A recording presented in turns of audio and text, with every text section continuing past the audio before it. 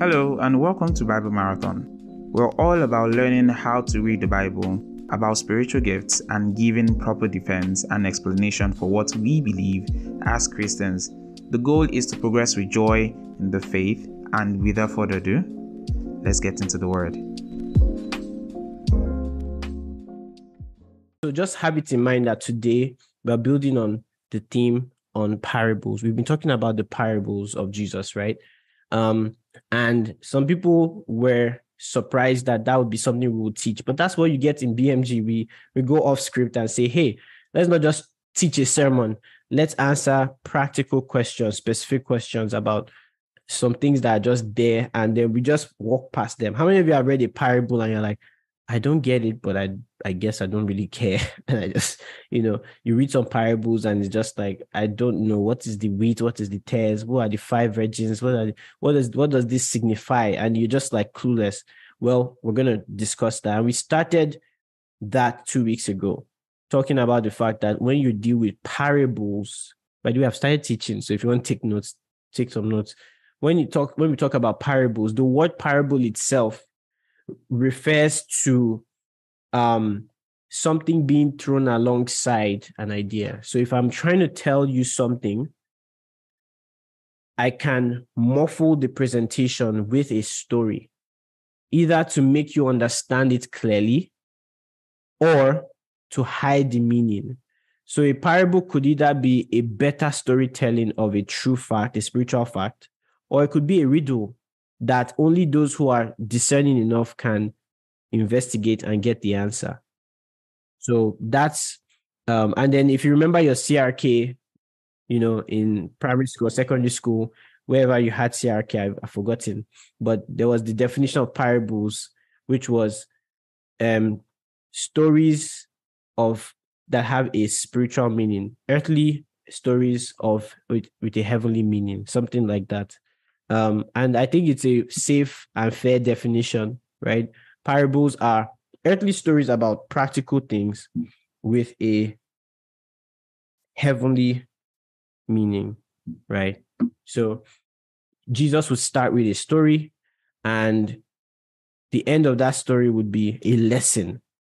So that's something we learned 2 weeks ago, that you don't go nitpicking in parables to the point of getting an explanation for every single element or character in that parable. So there are people who learn, read the parable of the 5 foolish virgins and 5 wise virgins, the 10 virgins.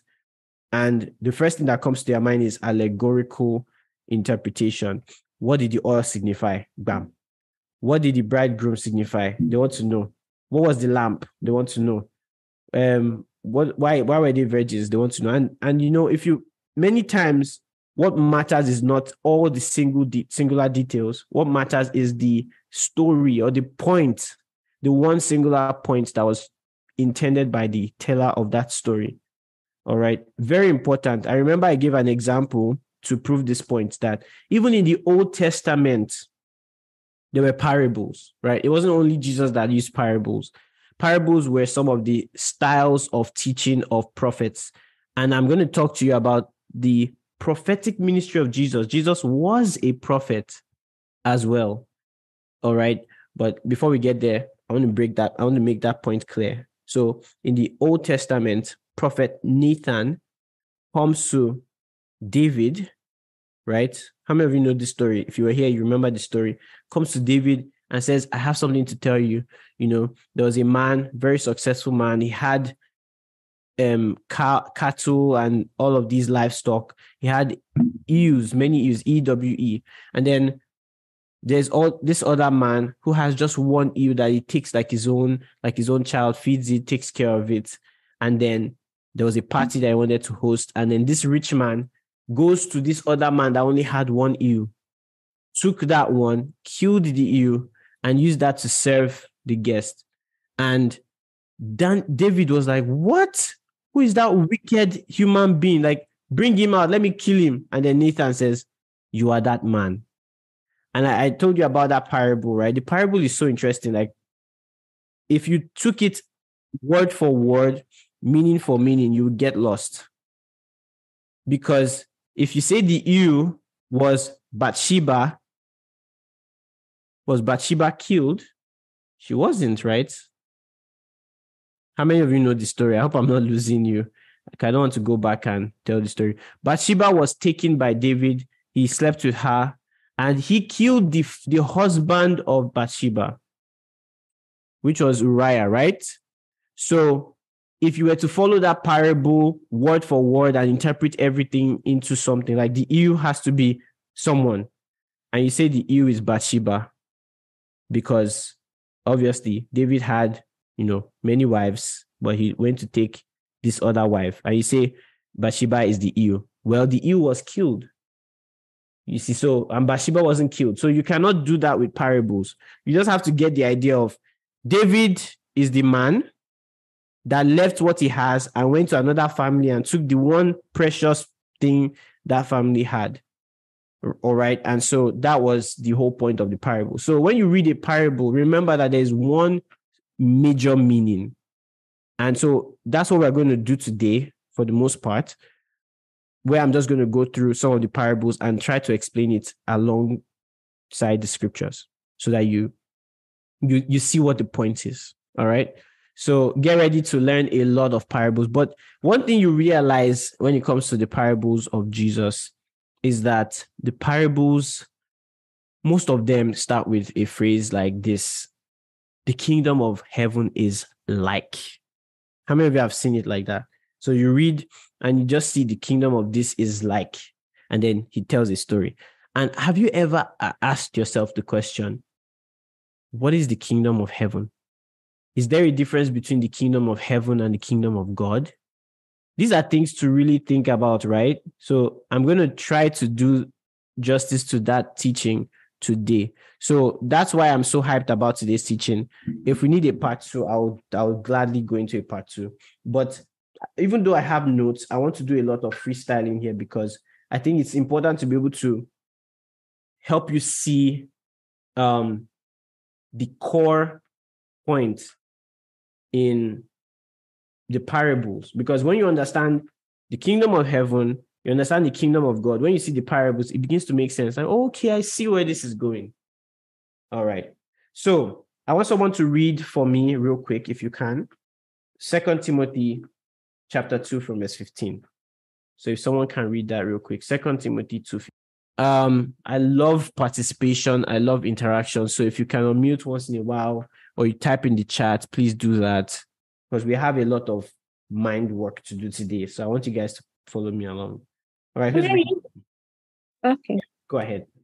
With me or the other person can read. Who's the other person?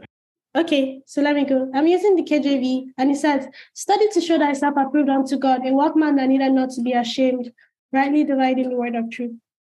Nice. So now, many of you have read this text before, right? Study to show yourself approved. And I've taught it time and time again that the word study is actually the word spodazo, which means to be diligent. So it's not just saying study like how you study for exams, even though that's implied.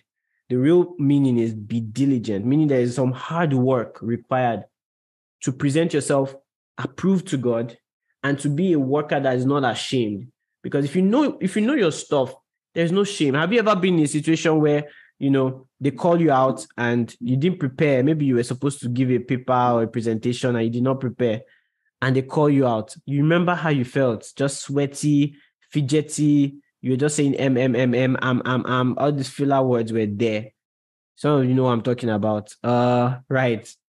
So there is the sense in which you can be ashamed when it comes to the word of God. If you don't know the word of God and you're talking to someone on the street, you're sharing the gospel, which, by the way, next month, I want you to be ready. Next month, oh my, it's going to be fire. You're going to learn so much. So make sure you don't miss next month. It's going to equip you with the tools you need to be a better evangelist. And there's nothing better than knowing how to harness the teachings in scripture alongside with facts of life. And that's what we call apologetics. So I'll give you a hint about what we're going to deal with next month. So come ready. Apologetics will equip you. You'll be able to handle tough questions about the faith, regular, popular, repeated questions. Like, imagine if you could know how to answer the top 20 objections to Christianity. Your evangelism journey will just be so beautiful. And then when you have the difficult questions that are not addressed, you have the tools to give an answer. So don't miss it. The theme is, I shouldn't tell you the theme yet, but yeah, it's along those lines. All right. So, but back to my point here, you don't want to be ashamed when dealing with the word of God. And how would you not be ashamed? Well, be diligent, study, prepare. Don't be that student that comes up and you don't know what to say and you're just emming and eyeing and awing. You want to have the word of God at the tip of your lips. It says the last thing there, rightly dividing the word of truth, which means there is a right way to divide the word of God. You don't just read the Bible for reading the Bible's sake. There is a way to interpret the Bible. There's some verses that if you read them, and you don't interpret correctly, you can destroy your life.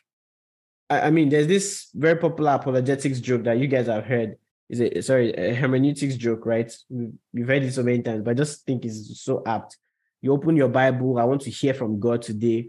Lord, whatever you have to tell me, just tell me. I'm ready. I'm going to flip this Bible, and wherever I stop, that's the word of me. Some of you have heard this, you're already laughing. And you just open it. And you see, and Judas hanged himself. Lord, is this your word to me? Out of the mouth of 2 or 3 witnesses, everyone is established. Let me look for another one. You go. That which you must do quickly. Okay. This is the last try. God, whatever you say now goes. And you flip your Bible again. You see, go and do likewise. You've heard that joke a lot. But that's how a lot of people treat the Bible. And just to practicalize this, a lot of people have the same approach when it comes to making serious life decisions. I've heard some people say some weird things. And I say, where did you get that? They say from the Bible. I'm like, is it the same Bible I'm reading? I mean, just now, Praise told us about someone she heard. The pastor said that the high priest spoke in tongues once a year. I'm like, is it Hebrews or Hebrews? Or which one did he read? Because where did he come up with this, with this idea? And yeah, okay, thanks for the honesty. And the truth is, God wants us to be able to rightly divide the word of God. Don't be a lazy student. Anytime someone says, oh, the Bible says this, you can ask them, show me where. Let's go. Let's look at it together. Like, what's the pretext? What's the context? What is being said? Okay, and then you can agree. Don't be that person that you can bobo with anything. They call your name all of a sudden because somebody knows your name. In this Instagram generation, they know where you went for holiday. They know where you traveled. You just think they are from heaven, that they have prophetic abilities. You have to be discerning, and you have every right to question the authenticity of any claim, because the Bible is the Bible. It was here before any of us. Very important. So why am I talking about rightly dividing the word of truth? Well, it applies to what we're talking about today. When we talk about the kingdom of heaven or the kingdom of God, it's the same application. Some people think they are interchangeable. Are they? Let's find out. Let me ask, what do you guys think? But this is Bible study, and I don't want to just be the one teaching, but let's talk. What do we think about those two terminologies? And remember, this is the only place you can be completely wrong and not be judged. Let's start out with that. I just want to hear a few people. What's the difference between the kingdom of God and kingdom of heaven, if there is? So, all in favor of there is a difference. Let's start from there. Is there a difference between the kingdom of heaven and the kingdom of God? All in favor, hands up. By the way, Naomi is good. You're good. All right, Pearl's hand is up. Choma is up. So I think you guys are 4. Okay, for a sister listening. Okay, so all right, all in favor of they are different. You can put your hands down now. So all in favor of they are the same. There's no difference. Okay, well, we are here today, so we're going to learn together. Okay, so Shewa is like, okay, I think they're the same. They could be the same. Okay, so let's start by making a very, very interesting discovery. Did you realize, I mean, just as a start, just because I want to teach you guys the how, not just the what. If you wanted to find out the answer to this question, what would you do? How would you approach it? What would you say? Okay, so Pastor Ernest is asking, what's the difference between the kingdom of God and the kingdom? What would be your first approach if you wanted to get the answer? Anyone can speak.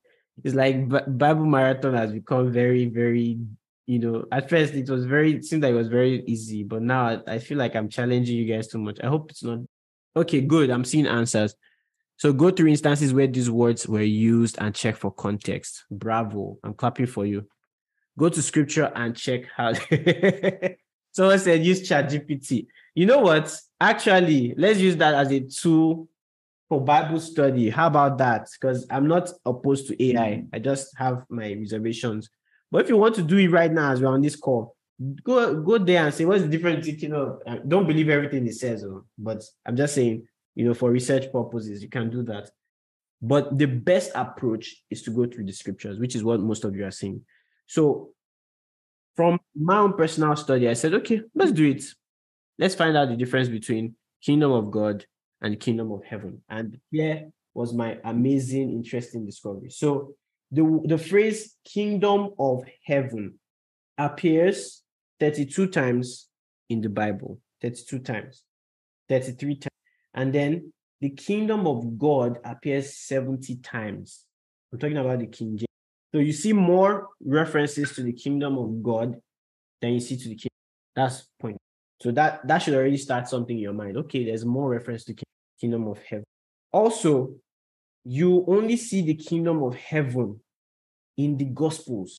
So what you find is a lot of references, but theirs is the kingdom of heaven. Blessed are the days, but theirs. You remember that, right? You learned about the beat at some point in life, right? So there's always that blessed. Are you those that hunger and thirst for righteousness, for they shall be filled, blessed, blah, blah. And then most of it was, but theirs is the kingdom of heaven. So immediately you should start thinking, the kingdom of heaven, is it the kingdom of God? So let's take another look at the kingdom of God. Now, the kingdom of God appears 70 times. So there are references in the Old Testament about the kingdom of God. But then you also see that the kingdom of God is mentioned in the epistle. So that tells you something as a good Bible student.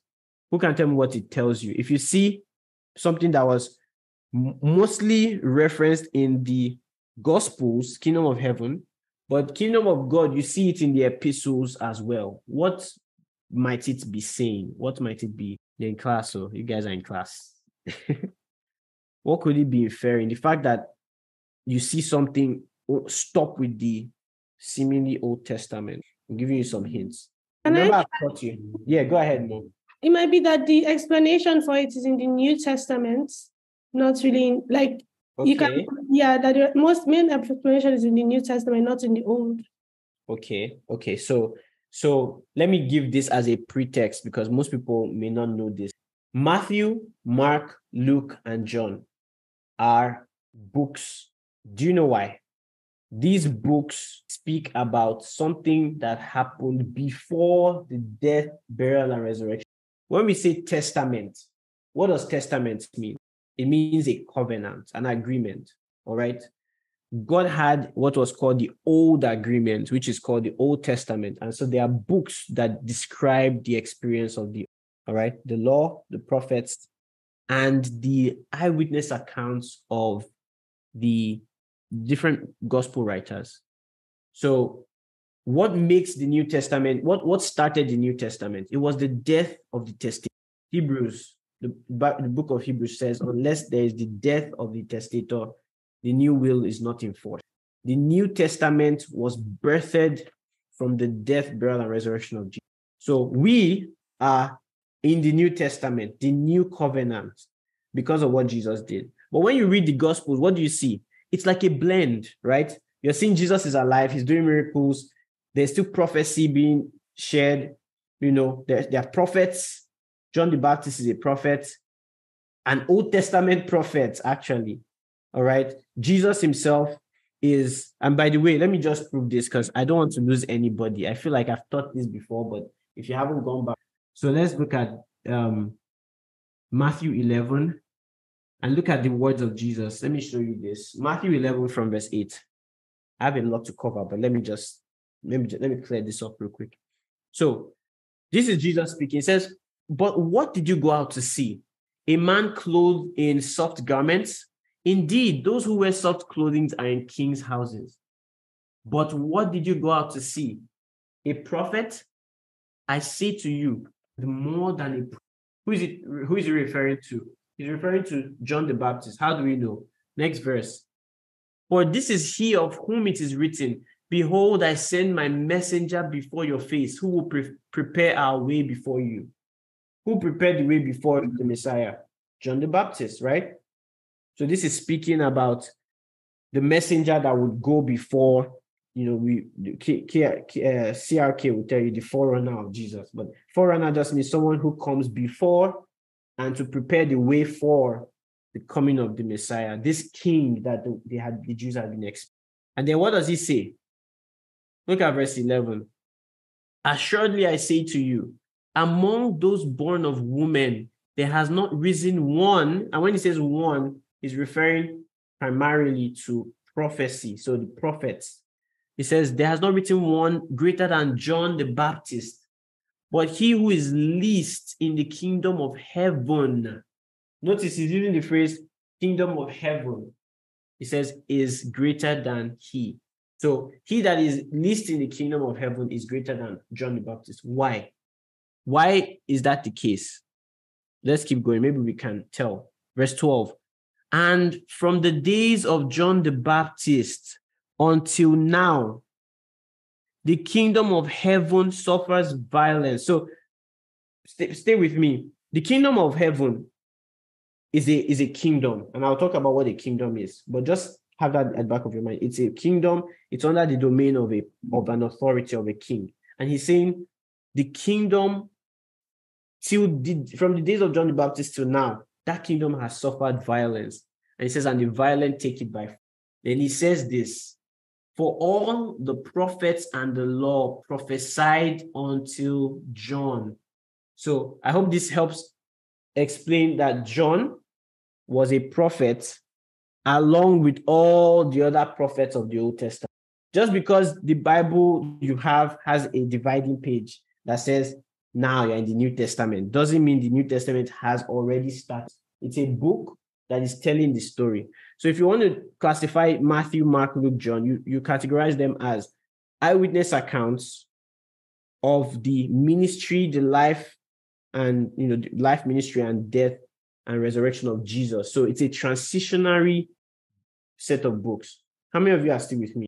When did the New Testament start? It started when Jesus died, was buried, and rose from the dead. Because the New Testament is marked by the Spirit. When did the Spirit come to dwell in people? It was after Jesus died. It was not before. Before, the Holy Spirit will come upon people and do marvelous things, but God had something bigger in mind, and that was the new covenant he would have with us. He said, I'll put my Spirit within you.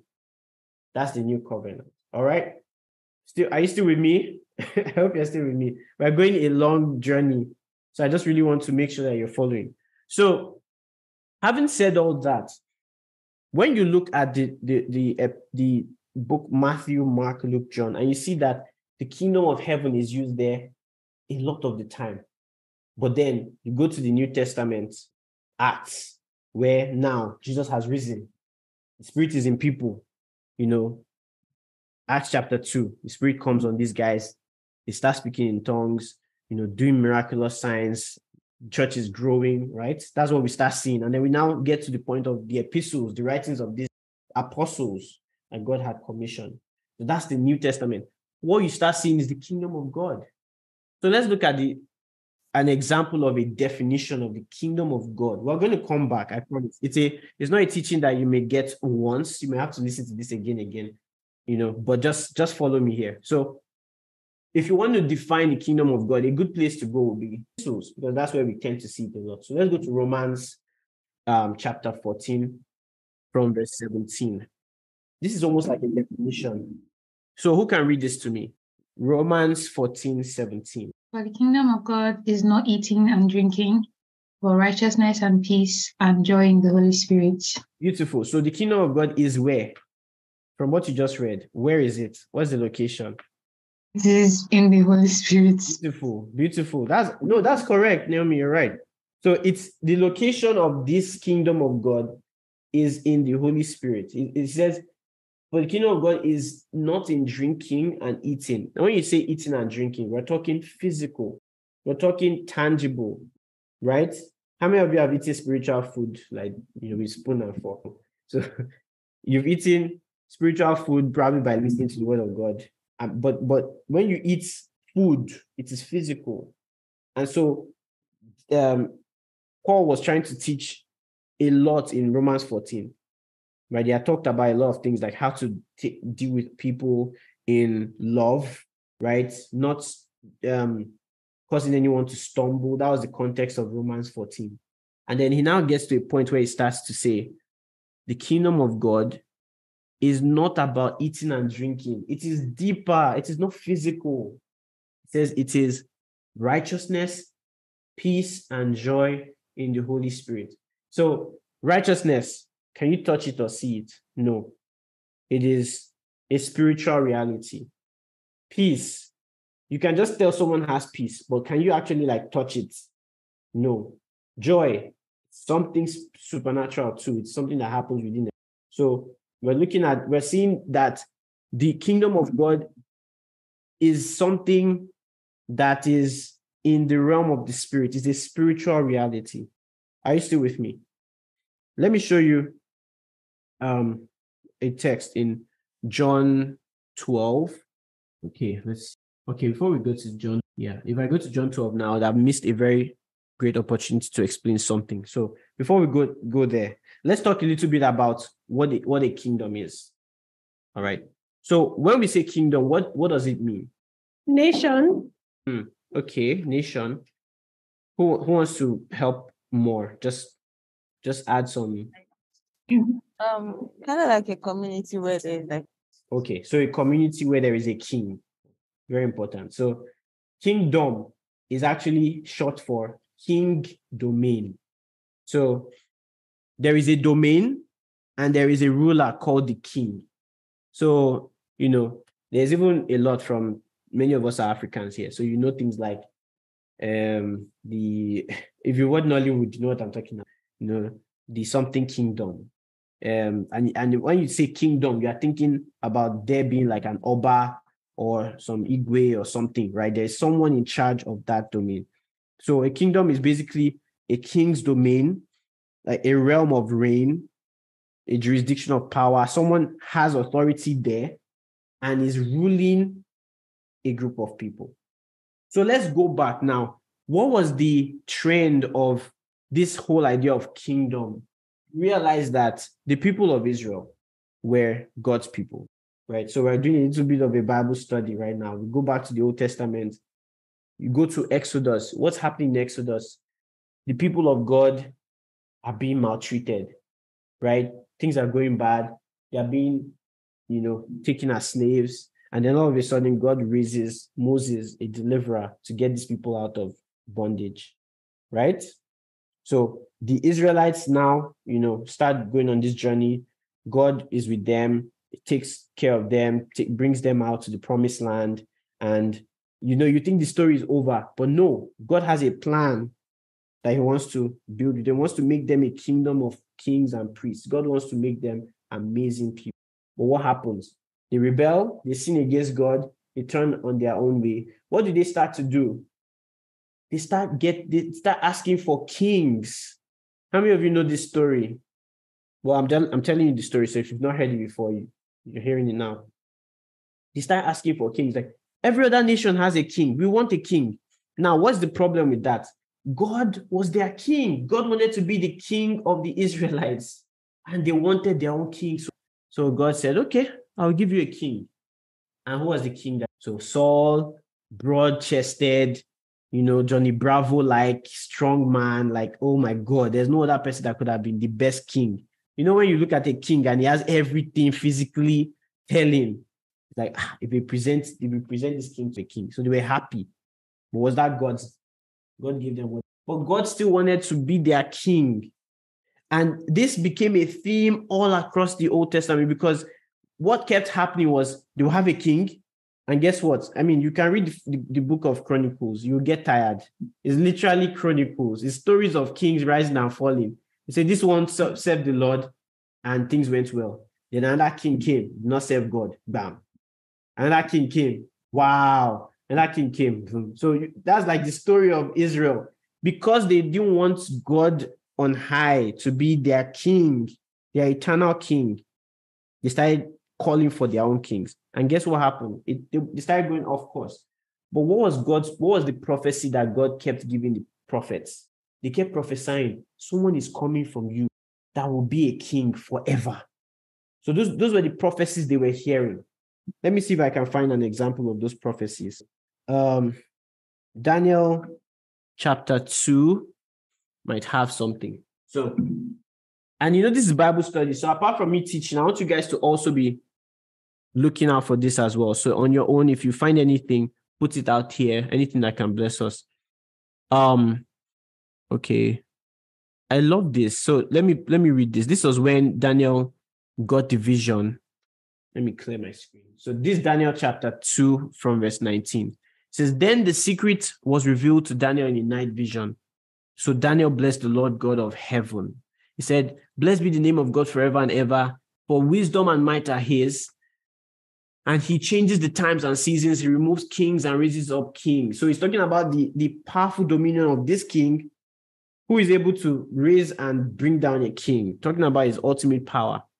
It says, he gives wisdom to the wise and knowledge to those who have understanding. He reveals deep and secret things. He knows what is in the dark, and light dwells in him. I thank you for, oh God of my fathers, you've given me wisdom.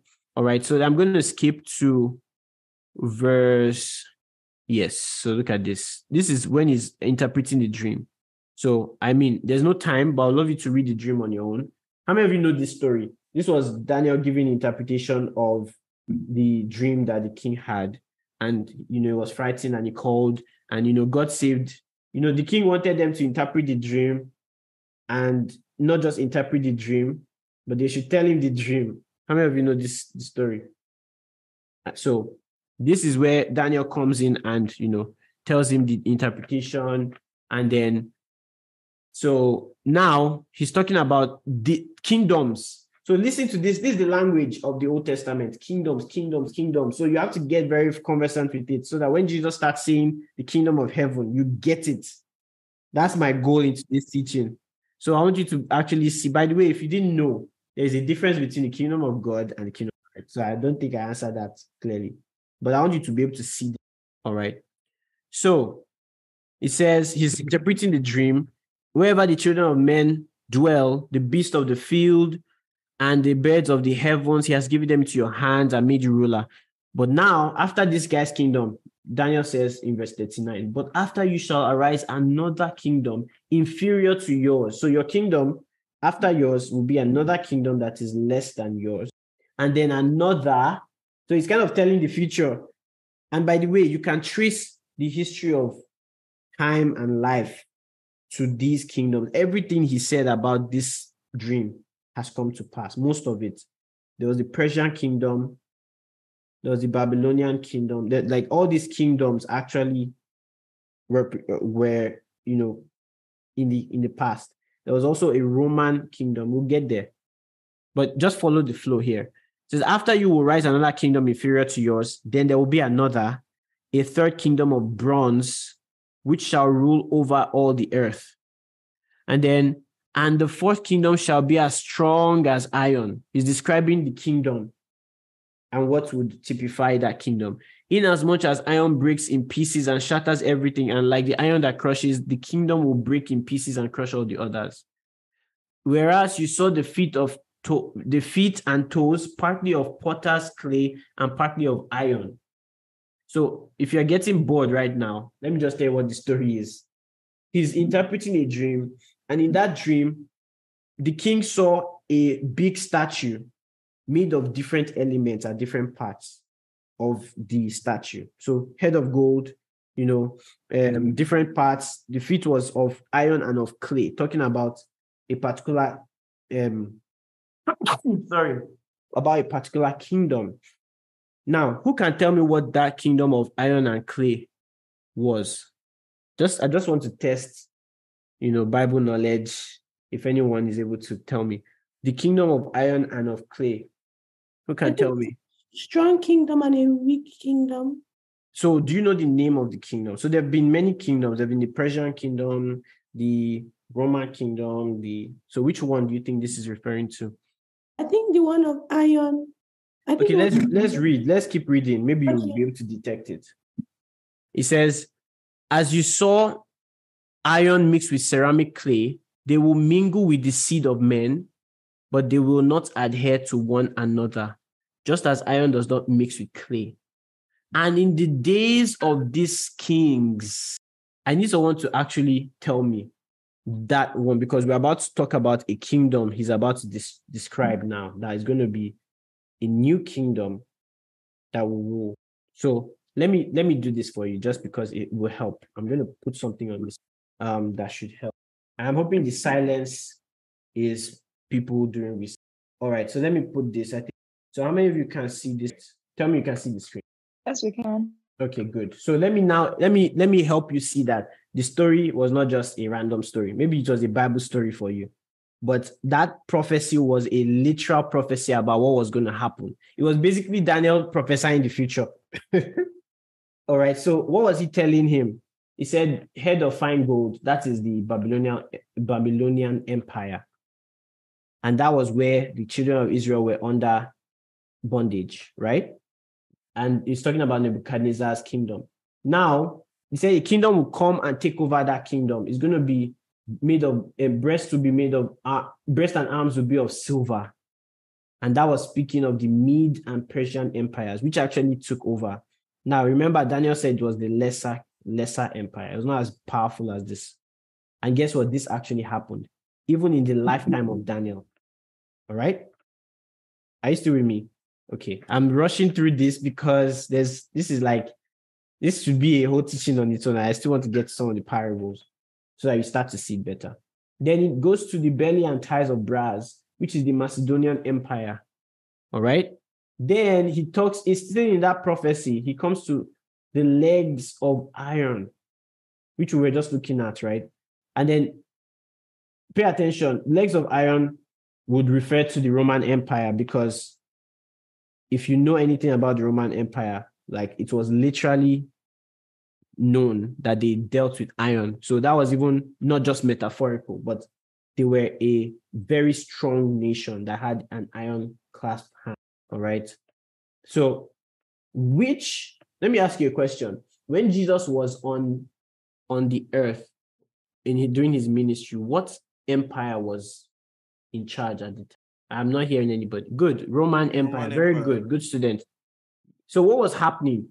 Do you remember? You remember that they were being oppressed by the Romans. In fact, Jesus was crucified by who?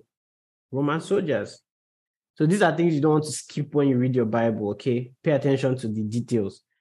So now look at feet and toes of clay. It says it's describing the kingdoms that arose after the fall of the Roman Empire. And some of you are probably like curious as to why I'm showing this image, and it's from the Church of Jesus Christ, which is, a very interesting group. Well, they are correct here. That's why I'm sharing this. Okay, I'm sure somebody must have noticed. Why am I showing Latter-day Saints image? But yeah, it is historically correct. All right. Now, kingdoms that rose after the fall of the Roman Empire. Now, what does the Bible say? Let's go back to the Bible and try to see what Daniel was going to prophesy. What was going to come after this statue, all these kingdoms? He talks about another kingdom. So let me see if there's a question. Wasn't it Jews that convinced them to? Yes, absolutely. So the Jews had every part, they played a big role in the crucifixion of Jesus, but the people that implemented the crucifixion were the Romans. It wasn't like the chief priest took hammer and nail or something. No, it was the Roman soldiers. The chief priest handed him over to the government at the time, which was, there was church and states in that time. Like, it was very mixed up. Herod had Jewish ties, and he was also like a pagan king. So we can talk about that another time. But look at what Daniel was saying. And in the days of these kings, the God of heaven, so he's talking about what will happen after. He says, the God of heaven will set up a kingdom which shall never be destroyed. So every other kingdom that he has listed, they will come and they will go. They will come and they will go. But now there is a new kingdom that is going to come. He says that kingdom will never be destroyed, and the kingdom shall not be left to other people. It shall break in pieces and consume all these kingdoms, and it shall stand forever. Hallelujah. So what you need to realize is that Daniel was prophesying about the kingdom that was to come. And ladies and gentlemen, that kingdom that he was speaking about was the kingdom of heaven. Now, man, there's a lot to talk about. There's so much to cover. But so far, are you here with me? Any questions so far? I'm still going somewhere. Okay, Mo, go ahead. Are we in the kingdom of heaven? Are we in the kingdom of heaven? So Are we in the kingdom because we're here on earth? So the kingdom of heaven has not yet. Okay. And I'll explain that. I'm getting there. But that question was like shooting me many miles ahead. So stay with me. All right. So what happened is that Jesus coming was supposed to establish the kingdom of heaven. Stay with me. Jesus came to fulfill the prophecy of Daniel in Daniel chapter 2, also in Daniel chapter 7. Let me see if we have enough time to cover that. I think we can. There's so many things to explain. Okay, so he's still talking in terms of prophetic language. Daniel 7:12. Please take note of all these texts. As Bible students, BMG, we are known for like Bible study. So I'm trusting that you guys will go on your own and still like research and, study these things I'm quoting. Daniel 7:12. As for the rest of the beasts, they had their dominion taken away, yet their lives were prolonged for a season and a time. It says, I was watching in the night visions, and behold, one like the Son of Man coming with the clouds of heaven. He came to the Ancient of Days, and this thing is so prophetic. So he's talking about someone called the Son of Man. Realize that at this time, the Jews did not know the whole picture. We are blessed because we are at the end. We are looking back and we're saying, wow, Jesus came in the flesh, But then someone is reading this and is confused. There is someone called the Son of Man coming with the clouds of heaven, and he came to the Ancient of Days. Are there two characters? Now we can look back in retrospect and say, oh, that's the Son to the Father. They didn't have that understanding in the Old Testament. So you guys should be thanking God for that. All right, but let's continue. It says, coming with the clouds of heaven, he came to the Ancient of Days, and they brought him near before him. Then to him was given dominion and glory and what? And a kingdom, that all peoples, nations, and languages should serve him. Who is this him? Jesus. So that was the goal. He was supposed to come and set up a kingdom. In other words, Jesus was supposed to come and take back the dominion. In other words, crush the dominion of the Romans. Are you with me? Crush the dominion of the Romans, crush the dominion of every other power, and bring his own kingdom to rule. That was what was supposed to happen. So what happened? Let me read something to you. Did I finish this? No. That all peoples, nations, and languages should serve him. His dominion is an everlasting dominion. So he's talking about his kingdom. His kingdom will be everlasting, which shall not pass away, and his kingdom, the one which shall not be destroyed. Guess what? Daniel had already prophesied this in Daniel 2, in that dream. Same language. So when Jesus comes, and people are like trying to predict, who is this man? Who is this Jesus? So they look at the Old Testament, they say, he shall open the eyes of the blind, and so shall the lame leap for joy. They're like, oh, okay, this man, he's healing the sick. He must be the Son of Man that has been prophesied. You have to realize that the Old Testament had a lot of prophecies about a king that would come from the tribe of David and rule and reign. So in their minds, what are the Jews thinking? There's going to be a political leader, someone who's going to be stronger than the Romans, right? Wiser than the Medes and Persians, more powerful than the Babylonian kingdom. And then guess who they see? The Nazarites. A man who just called 12 disciples, walked on the streets, do not have any courage, do not have any, bandwagon of soldiers to protect him. It was just this man, lowly and meek, kind. So people were confused. They were looking for a political jagaban, and they got a carpenter. They were looking for someone who would just like transform the world, like this guy, and so that's why the disciples were just like tied to Jesus. Like even when anything was going to happen to him, they wanted to defend him. Remember what happened when Jesus was about to be arrested? Remember what happened? Peter was like, no way. Brought out his knife because he's like, what is going on? This is the guy that's supposed to deliver us. He cannot die. He cannot die. He's the one that the prophet spoke about. Let me even prove this to you, that even after the death of Jesus, some of the Jews did not still understand. The disciples of Jesus themselves were still confused about God's plan. Now, I'm going somewhere with this. So if you are lost, it means you are listening to me. If you are not lost, then you are not listening to me. Okay, I'm saying rubbish. All right, let's go back to Luke. Luke chapter 24. Some of you know this story. Luke 24. Jesus has risen from the dead at this point, and then some of these guys are walking on the road. Am I still sharing my Luke 24:13. Now, behold, two of them were traveling in that same road, that same day, to a village called Emmaus, which was 7 miles from Jerusalem. All of these things happened in Jerusalem, right? So these people are going to a village. And he says, and as they were talking about all the things which had happened, what had happened? Jesus had just died. They had killed this guy who was supposed to be the Redeemer of Israel. So what were they discussing? Let's find out.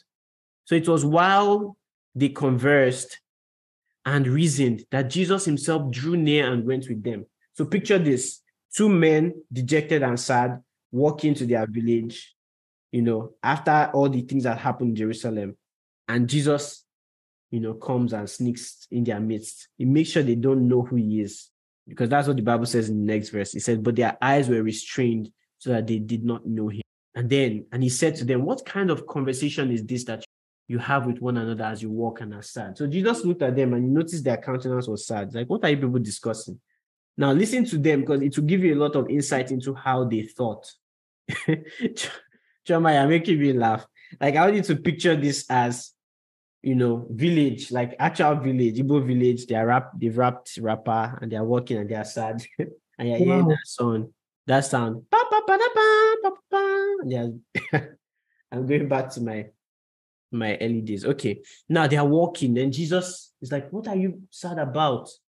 And one of them was called Cleopas, and he said to him, are you the only stranger in Jerusalem? And have you not known these things which have happened there in these days? Like, are you not on Instablog? Don't you know, like, what the gist of things that are happening in the land? And then Jesus still acting. What things? Because he wants to hear what they think. Now, anytime Jesus acts like this, it doesn't mean Jesus doesn't know anything. It's just Jesus's way of getting truth and knowing where people are. So Jesus was very good at asking questions. I remember 2 weeks ago, I taught you the benefit of asking questions. Jesus taught with questions. All right, so learn that as well. Something beautiful. He says, what things? So they said to him, the things concerning Jesus of Nazareth. What did they know about him? Number one, he was what? A prophet. Are you seeing the screen? Mighty indeed, and word before God and all the people. So they got it right to a degree. He was a prophet, absolutely. He looked like Elijah, like he did the things Elijah did. Elijah was a powerful prophet that spoke about the coming doom. Jesus also spoke coming doom. Do you realize that? Jesus was very honest to them. Like, if you guys don't repent, you won't see the kingdom. He told them. And he was a prophet. But what else do we see? He was mighty indeed and word before God and all the people. And then they keep telling the story and how the chief priests and our rulers delivered him to be condemned to death and crucified him. Now, this is the verse I'm going to. Luke 24:21. It says, but we were hoping that it was he who was going to redeem Israel. Who can tell me what redeem Israel means? If you have this mind of this Christian mindset, you may not pick up on the term. What does redeem mean? To save someone, Okay, to save.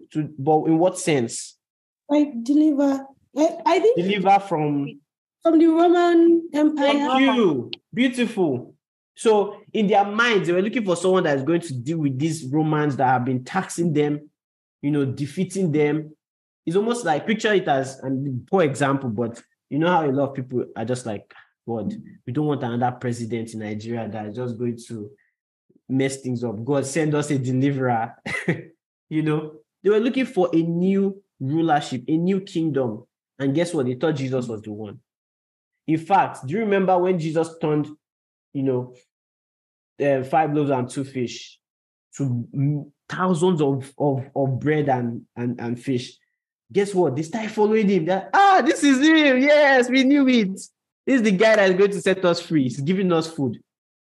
But they missed something, because what Jesus wanted to establish was the kingdom of heaven, which was something that was delayed. So follow this. Let me read this text to you now. Matthew chapter from verse 5 to 7. Let's start from here. Now, notice who the audience, and you remember I started with Matthew. I said Matthew, Mark, Luke, John is where we see the kingdom of heaven. We don't see the kingdom of heaven in the New Testament. Why? Because the audience of the kingdom of heaven was the Jews were the only ones that had the context of a political leader, someone who was prophesied by Jewish prophets that would deliver the Jews from Jewish oppression of the Romans. Does that make sense? So the context is very Jewish. These people are thinking of a Messiah. The word Messiah itself is unique to the Jews. They were not thinking about any other group in the world. Are we still there? So he starts saying this, verse 5, Matthew 10, verse 5. These 12 Jesus sent out and commanded them, saying, do not go into the way of the Gentiles. A lot of people have asked, why did Jesus? Because if you really read Jesus, you might get confused. Didn't Jesus come to die and save the world? Like, you read some things and it's like, I only came to the lost sheep of Israel. How many of you have seen that? You read the Bible and it just seems like Jesus is just for the Jews alone. Well, this is why. God's order of things was God wanted to, according to Daniel's prophecy, present to the Jews again. They had rejected God. Don't forget, they killed the prophets. The Jews killed their own prophets. That's the parable we're going to interpret today because we don't have time. But that's the one parable we're going to discuss today. They killed the prophets. Finally, the Son of God comes. Guess what? They killed him. So there is the possibility somewhere in what would I call it now? In some realm of reality where if the Jews had accepted Jesus, he would have brought that kingdom that was prophesied later on to be his millennial reign, would have happened. He would have ruled and set everything right. But what happened eventually is that God ended up using these rebellious people, the Jews, who killed Jesus, to bring about a more global salvation, more global redemption that was not just physical, but spiritual, hence the kingdom of God. So when a Jew hears kingdom of heaven, they are thinking that kingdom, because that was what John preached. What did he say?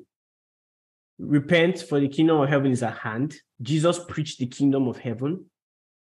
Here, what did Jesus tell them to preach? Look at the text. Like I said, a lot of these things might fly over your head. Be patient. Follow with me. Take notes. Make sure you're paying attention. You're writing down things. And I'll probably have a part 2 next week. So you guys should not miss this. Someone's asking, was that not his plan all along? Very good question. The answer is in Romans 11:33. All right. I've taught this before, but I know it was a smaller group. Please, you guys should not miss anything we do on BMG because they kind of connect with each other. Well, welcome, Replica. So what I mean by that, if you read, just as a side note, if you read Romans 11, you understand what God was doing. God allowed the freedom of his people, the Jews, all right, he allowed them to be free in their choice. So he presented to them, he has always been that kind of person, where he says, I set before you this day, life and death. Choose life. He will still give you the option, but we say, choose life so that you will live. But these people were obstinate. If you read the Old Testament very well, the people of Israel were just like angry. They just wanted to do their own thing. They rebelled against God, even though he was kind to them. And that's almost like a lot of us, right? God is kind to us. We still keep rebelling. We still keep doing the wrong things, right? Like it's kind of, don't think that it's just peculiar to the Jews. But even with their rebellion and their rejection of Jesus, God's ultimate plan was still the salvation of the world. So what did he do? Romans teaches us that God used the rebellion of the Jews as an opportunity to reach the Gentiles. So now the Gentiles, aka Nigerians, Asians, everyone that was not born in the lineage of Abraham, did not have the genealogy of Abraham, or were not part of the Commonwealth of Israel. Everyone else now has an opportunity to be part of that plan, that family of God. All right. And that's what happens as the story plays out. Israel rejects Jesus. What does God do? God opens the door to the Gentiles. The Gentiles receive with gladness. If you read the book of Acts, you get this whole thing. That's what happens. They receive it. The Jews notice and realize what's going on, and they have this whole squabble. But that was God's way of, ultimately trying to restore the Jews back. So go ahead and study Romans 10 and 11. This will make sense to you, but I just don't want us to spend too much time there. So your question is, wasn't this God's plan? Yes. But how did the plan play out? The plan of God, which is sovereign, has to play out with the variability of man. God is not puppeteering us. God gives us free will, but our free will somehow is within the confines of God's sovereignty. God will do what he wants to do regardless of how you go. And so if you go left and God wanted you to go right, God has a way of changing the goalpost and bringing it, that your left, that your rebellion. God can bring his plan, and you think you are God is amazing. And so Paul just says in Romans 11:33, your ways are past finding out. Oh, how unsearchable are his judgments. That's literally what you are left with after understanding what God did, in history. But I digress. I'm sorry for digressing, but I hope that answers your question, Samuel. Because, there are things that people do that have to coincide with the sovereignty of God. And God is so powerful that all the permutations that could ever happen, he is aware, he can handle it. God is not surprised by anything that comes his way. God can use the destruction of life to bring about salvation. For example, they killed Jesus. Guess what God did with that? The blood of Jesus became the means through which people could be saved. So however it was going to go, God's plan of salvation to bring us back, to redeem us, was going to happen. And God wanted it to not just be Israel alone, which was also prophesied in the Old Testament, but the Gentiles as well. So let's now come back a little bit, just because we're talking about the kingdom of heaven. And I want you to see what that parable looks like. And if I have more time, I'll explain further. But look at this. Matthew 10:5. These 12 Jesus sent out and commanded them, saying, do not go into the way of the Gentiles, and do not enter a city of the Samaritans. Is this profiling? Is Jesus profiling? Well, no. Jesus is dealing with who he came to, the Jews. Those were the people he was sent to as a prophet to the nation of Israel. Then he says, but go rather to the lost sheep of the house of Israel. So that was the mission. Go to them. If they receive you, beautiful, I will set up my kingdom. If they don't receive you, I have other plans. So he says, as you go, what was he telling them to preach? Look at verse 7. As you go, preach, saying, the kingdom of what? Heaven is at hand. So when Jesus preached to the Jews, he was preaching what?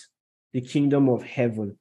When Jesus was expanding the vision beyond Israel, it was called the kingdom of God. And we've talked about the kingdom of God not being of meat and of drink, but of the Spirit. So are you getting the contrast?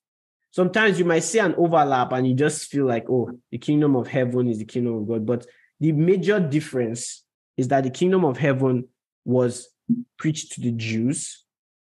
The kingdom of God includes both the Jews and the Gentiles in Christ. Let me use one parable to help out, but let me pause for any questions. Yeah.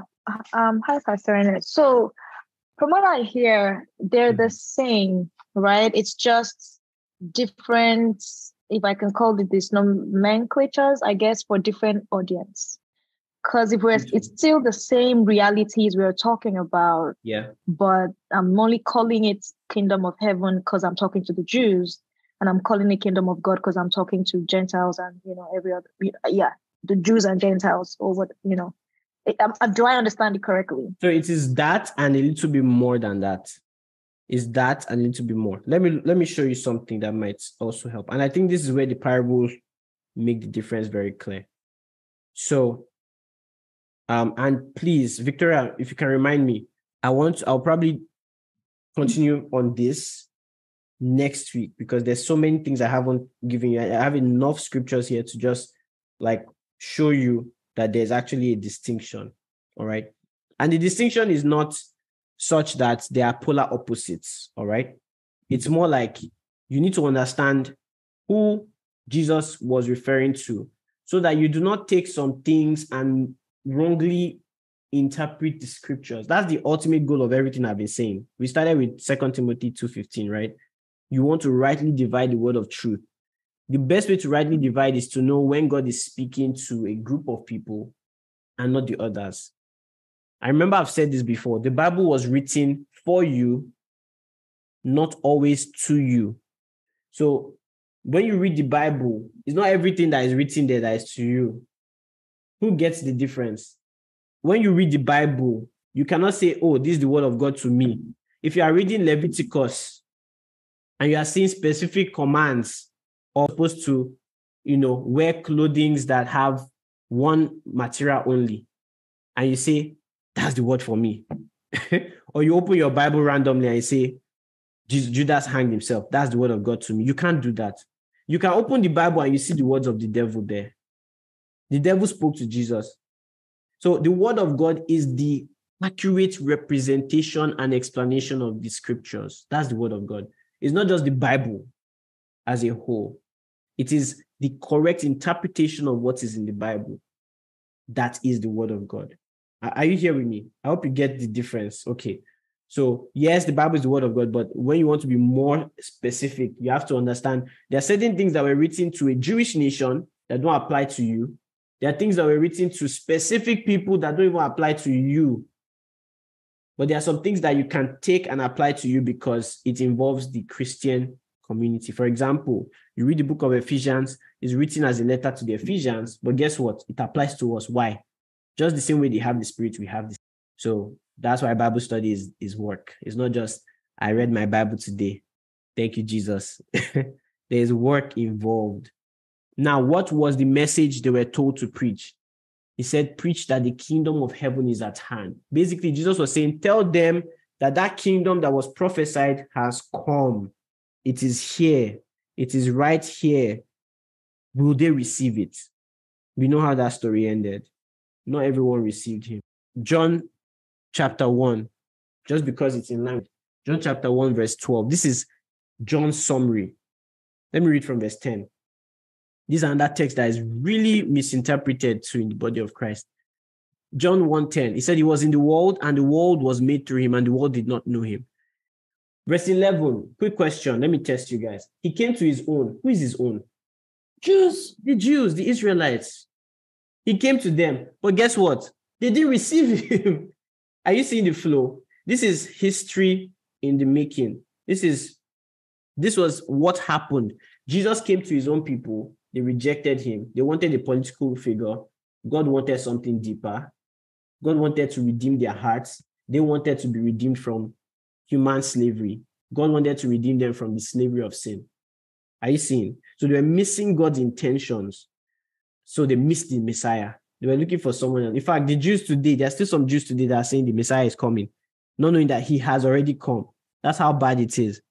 But then, as many as received him, I can tell you for a fact that as many as received him here includes the Gentiles. There were people who received him, and guess what? He gave them the right. How do I know that's what this is talking about? Well, who had the right to be children of God by virtue of birth? It was the Israelites. They were the ones that had what was called the adoption. It was something they were supposed to get as by virtue of being, from Abraham. But ultimately, it was only those who truly believed in Jesus or in God and his plan that would actually have that inheritance or be called sons, which is what the epistles teach us, that when you believe in Jesus, glory to God, Naomi, Modupe, Mimi, Vicky, everyone on this call, the moment you said, thank you, I believe in you, Lord Jesus, and you received him into your heart, guess what happened? You became children of God. The adoption that was supposed to be something the Jews should have had, they rejected. They didn't accept or receive the kingdom of heaven, or by extension, the kingdom of God. But what was presented to them was the kingdom of heaven. That realm where Jesus lived would be what would rule and reign in their midst, but they didn't receive that. So let's now see something. Let's go to one of the parables, all right? And then this is where we'll round off today. And I want you to read this parable, and I'm going to see if you guys can interpret what is going on here. So, Matthew 22 from verse 1. And this is how Jesus normally starts parables. Please, I hope you guys learned something so far. Like today I know I really wanted to go through a lot. I'm looking at my notes like this. I'm like, God, I don't know how I thought I would finish everything in one part. So you guys don't miss part 2. There'll be part 2 next week. All right, so let's read this parable together, and hopefully you get something very instructive. So Jesus answered and spoke to them again by parables and said, he said, the kingdom of heaven. So now he's describing the kingdom of heaven, meaning that it will have something to do with the Jews. Are you with me? So it will have something to do with the Jews. So let's see what we can pick out in this story. It says the kingdom of heaven is like a certain king who arranged for a marriage for his son. And he sent out his servants to call those who were invited to the wedding, and they were not willing to come. Does this ring a bell? John 1:12. John 1:11. He came to his own, and his own did not what? Receive him. Are you still there? Okay, good. So again, he sent out other servants saying, tell those who are invited, see, I have prepared my dinner. My oxen, my fatted calves are killed, and all things are ready. Come to the wedding. This is the second time. So the first time he says, all those that are invited, call them. Pay attention to the word invited. So the people who were invited are the Jews. What does he do? He reaches out to them. Now, who can tell me from what we've read so far, who were these servants that were sent? You can't be wrong. Trust me, you're right. Like The prophets. The prophets, right? The people God handpicked to reach out to these people. But they didn't hear. So look at this. After he called them, verse 5, but they made light of it and went their ways. One to his own farm, another to his own business. That's exactly what happened with, with the Jews. And the rest seized the servants, treated them spitefully, and killed them. What does this remind you of? They killed the prophets. Write this down if you're writing notes down. Acts chapter 7. I want you to read the story of Stephen, when Stephen was walking through the Old Testament in a summary. If you don't know the story of the Old Testament and you want a summary, one good place to read it is Stephen. Stephen was telling these people, you are criminals. You've killed the Lord of glory. You've killed Jesus. Let me tell you how it started. And he tells them from the beginning and shows them like the prophets came to them, they killed the prophets. So that's what this is talking about. The servants were seized by these people and they treated them spitefully and killed them, even though they were warning them of the kingdom that was to come. Verse 7, but when the king heard about it, he was furious and he sent out his armies destroyed those murderers and burned up their cities. So that was the judgment. All those things that you saw in the Old Testament, where God was speaking to the people, and you're just like, what's going on here? That's kind of like a summary of this. Because they rejected him and they despitefully treated his servants. And that's where the touch not my anointed, do my prophets no harm comes from. By the way, that's not talking about pastors today. Context is key, all right? You should honor and respect your pastors, but that's not what that text is referring to. When he says, touch not my anointed, do my prophets no harm. He was basically saying, the ones I have sent to you as prophets, don't hurt them. If you do, here's the repercussion. And that's what happened to them. Then what does God... Sorry, I gave up the story. Then what does the king say to the servants? He says, the wedding is ready. The kingdom is set. But those who were invited were not worthy. Why were they not worthy? They didn't accept it. They did not receive it. They did not, the invitation they received, they threw it away, basically. So what does this king do? Verse 9. Therefore, go into the highways, and as many as you find, invite to the wedding. Who can tell me what was happening here? What's the highway? Like go outside to other places, right? Beautiful. What you see and invite them. So who would those be classified as? Who would be the outsiders? The Gentiles. Beautiful. The Gentiles. And he says, invite them. So notice, they did not have the invitation initially. Jesus is telling these people the kingdom of heaven. All right. And then, so it says, so those servants went out into the highways and gathered together all whom they found, both bad and good, and the wedding hall was filled with guests. But when the king came in to see the guests, now, so what is happening here? Naomi is very right. So we are highway men, essentially. Absolutely. Like, thank God for the grace of Christ. Paul calls it, we're grafted in. And it's a beautiful thing. It doesn't make us less than the Jews, because in Christ, Jews and Gentiles are one. But it's just the way it's played out. That's where the difference is. And notice the terminologies, right? When in the book of Matthew, a lot of the time, you will notice that just because of the fact that Matthew himself was a tax collector, was a Jew, and so his way of writing was to emphasize this kingdom that was rejected. And so you see how he keeps writing about this. All right, look at this. He says in verse 10, so those servants went out and, the place was filled with guests. Now there's verse 11 as we round off here.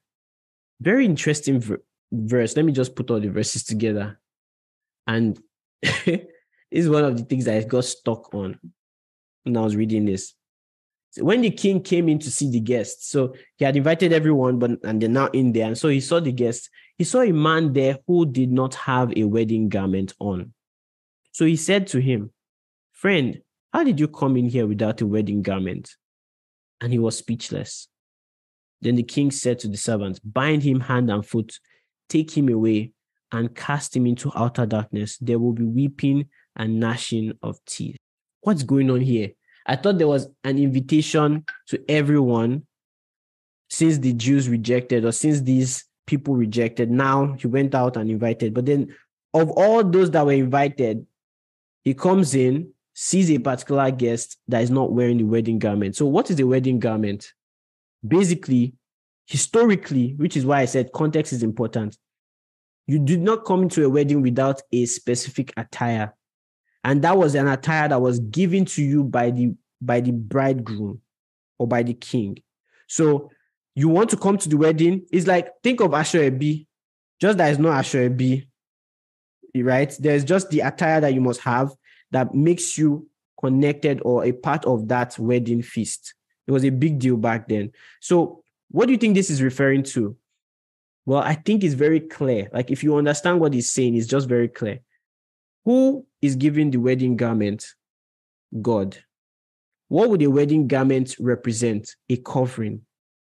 What did God give to us in Christ? He gave us imputed righteousness. All right. So of all the people that are in that wedding feast, you have to come right. You have to come with the wedding garment. You can't come with your works. You cannot come with your accolades. You cannot come with anything of yours. You must come with the garment given to you by the bridegroom, by the king. And that is the gown or the cloth or the cloak or the garment of righteousness. And that's something God alone can give to you. Your own righteousness is like filthy rags, but the righteousness that comes from God is pure. All right. Praise the name of Jesus. We're already out of time. But like I said, there's a part 2, and I'll go into more detail where I'll break it further, talking about some distinctives, with the kingdom of heaven and kingdom of God, and maybe answer more questions that you might have. So you will see, what you will see is the kingdom of heaven not used at all in the epistles. Primarily, you see in the Gospels, or maybe a few of the Gospels, but you do see the kingdom of God mentioned across. So you see, you can make the inference, not just with what I'm saying, but with more scriptures, that it's not just an interchangeable term. There was a particular thing Jesus was trying to communicate to the Jews, and he told them stories about the kingdom of heaven. And the kingdom of heaven stories always applied to the Jews and how they rejected him, or something similar to that. All right. Or even how the kingdom of God worked. And we'll talk more about that next week. All right. So, man, there's a lot we've covered, but I hope this was helpful. Let me see if I can take one question or a few comments, and then we'll be out of here. We won't stay too long. Okay. I have a private message here. Let me see if I can read that.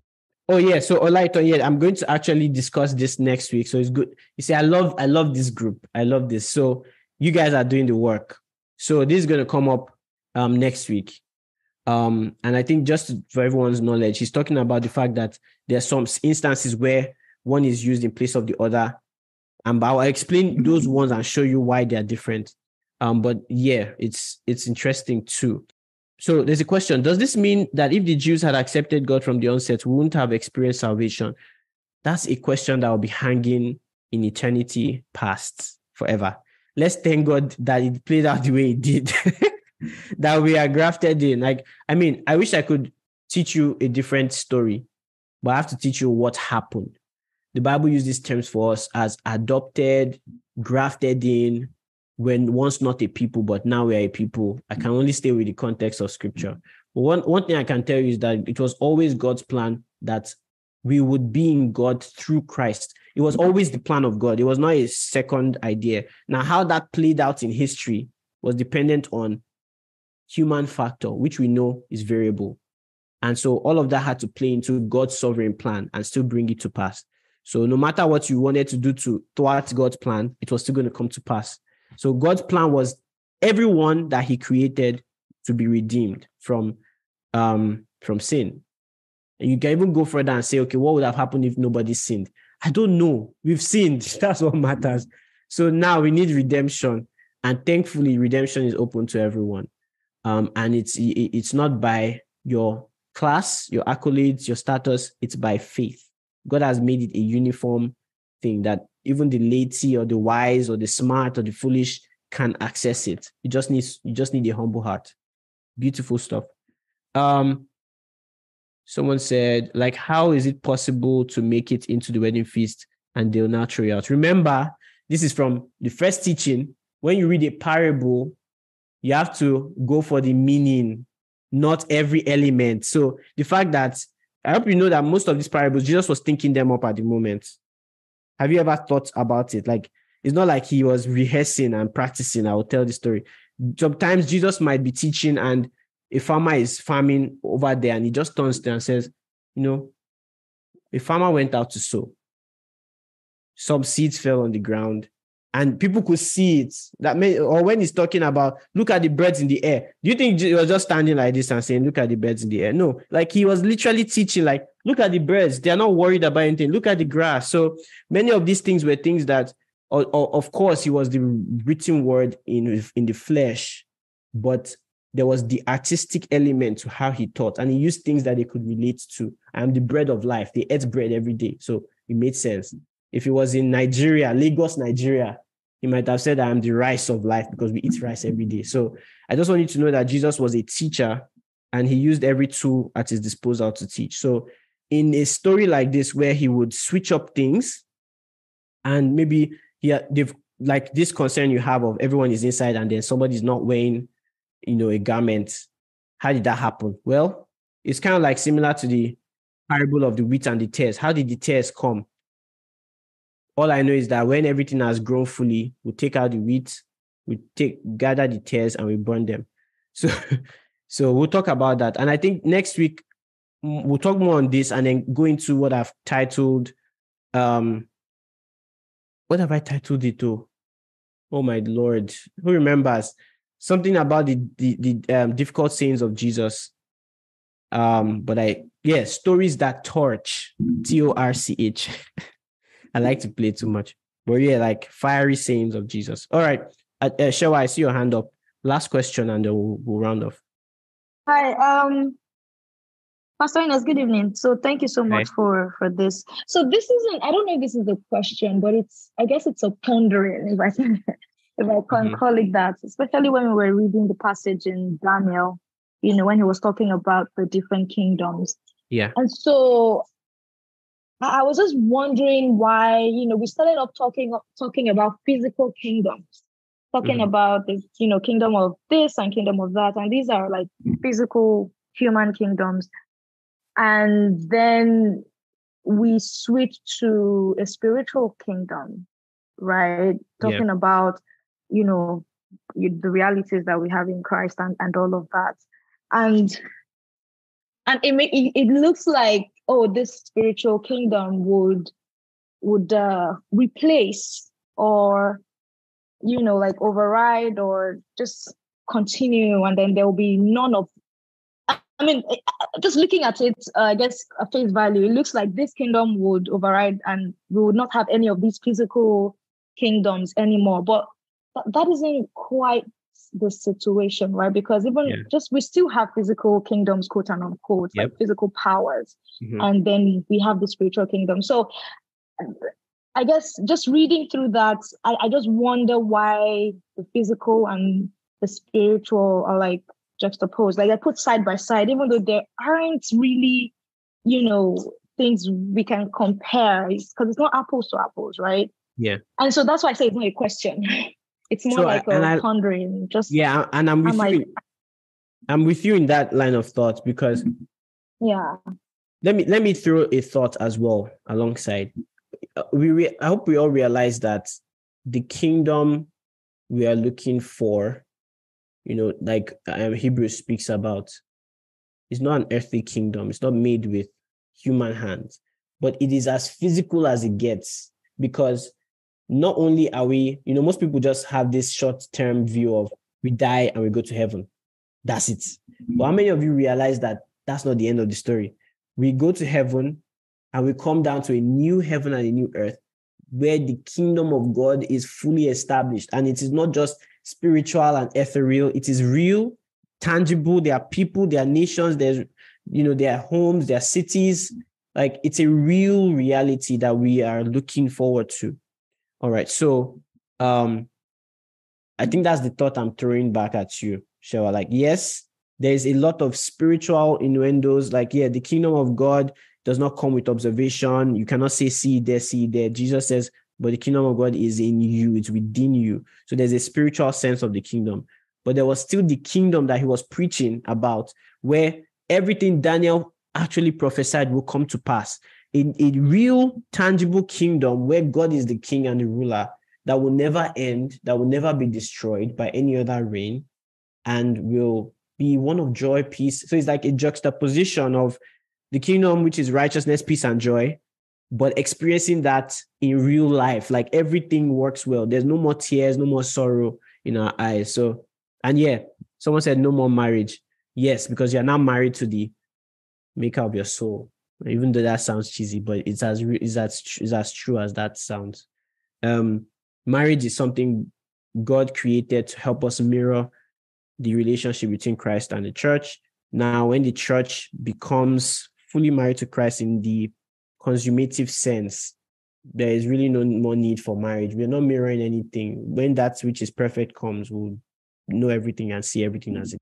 All right. So hope that was helpful. So I'm with you. I'm still, there are a lot of things to really think about, but I like the fact that you thought about that as well. Okay. Well, this was fun. We'll continue next week. All right. So let me pray for us and let us go. In case if you want to stay and talk a little bit, I could stay for a little while, but we're done right now. So Father, in the name of the Lord Jesus, thank you for this time exploring your word, understanding that you have clear plans and purposes in all that you do. From time immemorial, you started this work. You brought salvation to us as a gift. And Lord, we thank you because we have been made to be part of this beautiful story. We're once not a people, but now we are the people of God. We thank you. We acknowledge you in every way possible. Thank you. Thank you very much, Lord. Help us to reason through the scriptures, to think deeply, to investigate, to learn, and to be not ashamed, rightly dividing the word of truth. And I pray for everyone here who just came here with some burden in their heart and some pain, some difficult situation they're going through. Lord, you're the giver of all comfort. I pray that they are comforted right now by your spirit at work in them. Someone has been worried for a long time about finances. You're just like, I don't know what is going to happen next. It has caused you to cry a few times. The Lord says there is peace for you, and not only peace, there is supply. God is leading people your way. Be open and be expectant for the generous God to come in. He will wipe away your tears in the name of the Lord Jesus. Thank you, Father. Thank you, Lord. In Jesus' mighty name we have prayed. Amen and amen. All right. God bless you guys.